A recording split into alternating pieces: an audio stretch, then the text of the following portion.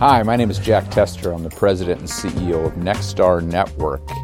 And welcome to this series of audio podcasts we're calling Leadership Lounge. And I think that name is kind of representative of something very important. You know, at Nexstar, we do a lot of events and a lot of learning happens from the main stage as speakers and trainers talk about how to improve in this business. But what we really find, the amazing learning occurs in private conversations at the table, maybe out in the hallway on breaks or as this name would indicate, even in the bar late at night. That's where people really start to share honestly what's going on in their business, some of the challenges they're facing.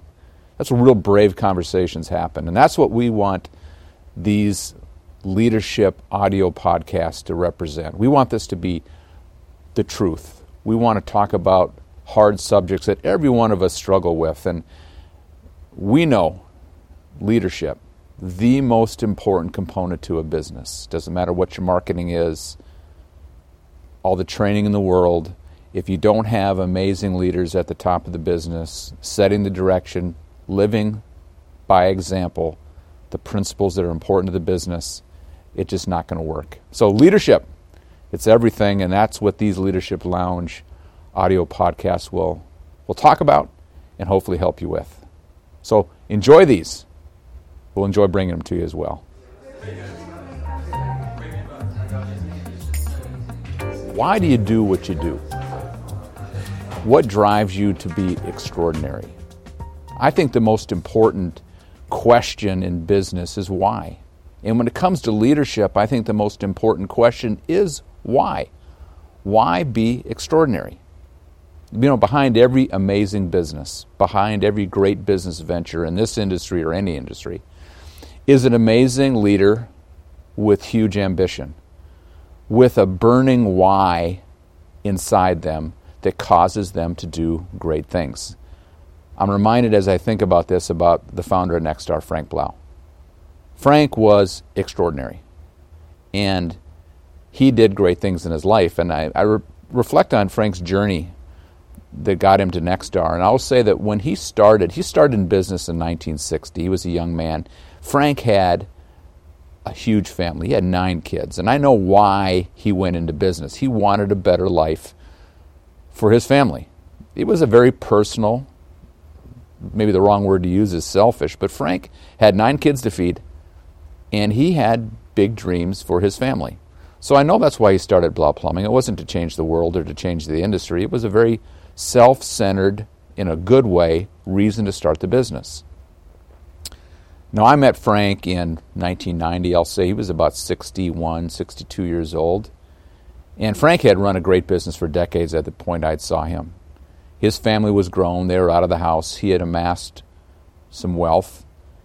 And that same reason, that same why, was gone in Frank's life. But yet he was the most driven person I'd ever met in that point in my life. You see, his why had changed. What got him up early, what got him to work late at night, was completely different at that point. See, Frank wanted to change this industry. He really felt it was his personal mission because he had grown a successful business. He had seen so many other contractors struggle. And he knew that you could do it. And he wanted to share what he called the medicine with this industry. That's what drove him to work as hard as he did at age 60 as most people do when they're 30.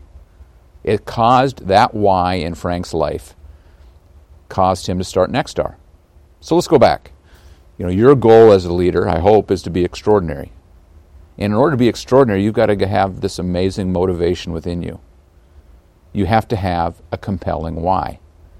And this audio podcast is going to talk about the fact that as you grow as a leader, as you age as a human, your why can change. Now let's talk about myself. Now when I met Frank, I was 29 years old. He asked me to be the first employee of Nexstar. I remember the day I quit my other job to start this organization was the same day I took my wife home from the hospital after she gave birth to our second son, Brent. Frank offered me about $15,000 more than I was making. a grand total of $45,000, which was great money to me in 1992. So I accepted the job. That was my why. I had a young family that this job allowed my wife to stay home with our 2 children at this point.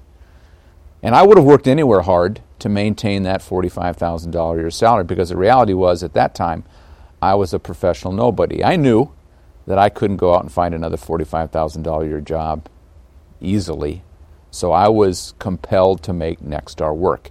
I also wanted to create a name for myself. I wanted to have a better than average career. So my why was very central to myself. It was my family. It was my desire to have an amazing career. Now let's fast forward 20 years. My kids are out of the house. I've got a professional name for myself. That why that I had as a young man was gone. And I will tell you, there was a time where it was tough for me to still work hard. I couldn't figure out why I wasn't getting up as early as I used to. I couldn't figure out why challenges at work seemed to be so much more irritating than they used to be. And as I reflected on this, I realized that I had kind of lost my reason to work hard, my why. And I had to do some soul searching and some work to figure out how to get motivated and what to do and why I should do it, really. And of course, at this point in my life now, I have found that why. I've really owned the mission of Nexstar. I've really understood and accept the responsibilities I have, that if I do a great job, if I'm extraordinary as the CEO of Nexstar, Nexstar will change the lives of members at Nexstar. I know that's what will happen. So I get up early because I want to help people. And of course, I want to help the amazing employees at Nexstar have the same career opportunities that Frank gave me through this amazing organization. So my why transitioned from self somewhat to others. And the purpose of this podcast is for you to reflect, for you to make sure there's some compelling reason in your life that's going to make you extraordinary in your job. And also to confront the fact that maybe your why has faded. The same reason you went into business, maybe that's gone now. And you're going to have to find out, like I did, some other reason to be extraordinary. So, I'm going to leave you with a couple thoughts here. One, you got to have a compelling why in order to be extraordinary. As you age, as your life transitions, I encourage you to think beyond yourself, to think about your responsibilities to your company, the employees, and the mission of your company, making sure that you completely own that motivates you. Maybe you'll find your why there. Well, I wish you all the best as you think about this. Again, why is the most important question in business and the most important question when it comes to motivating yourself as a leader. Thanks so much.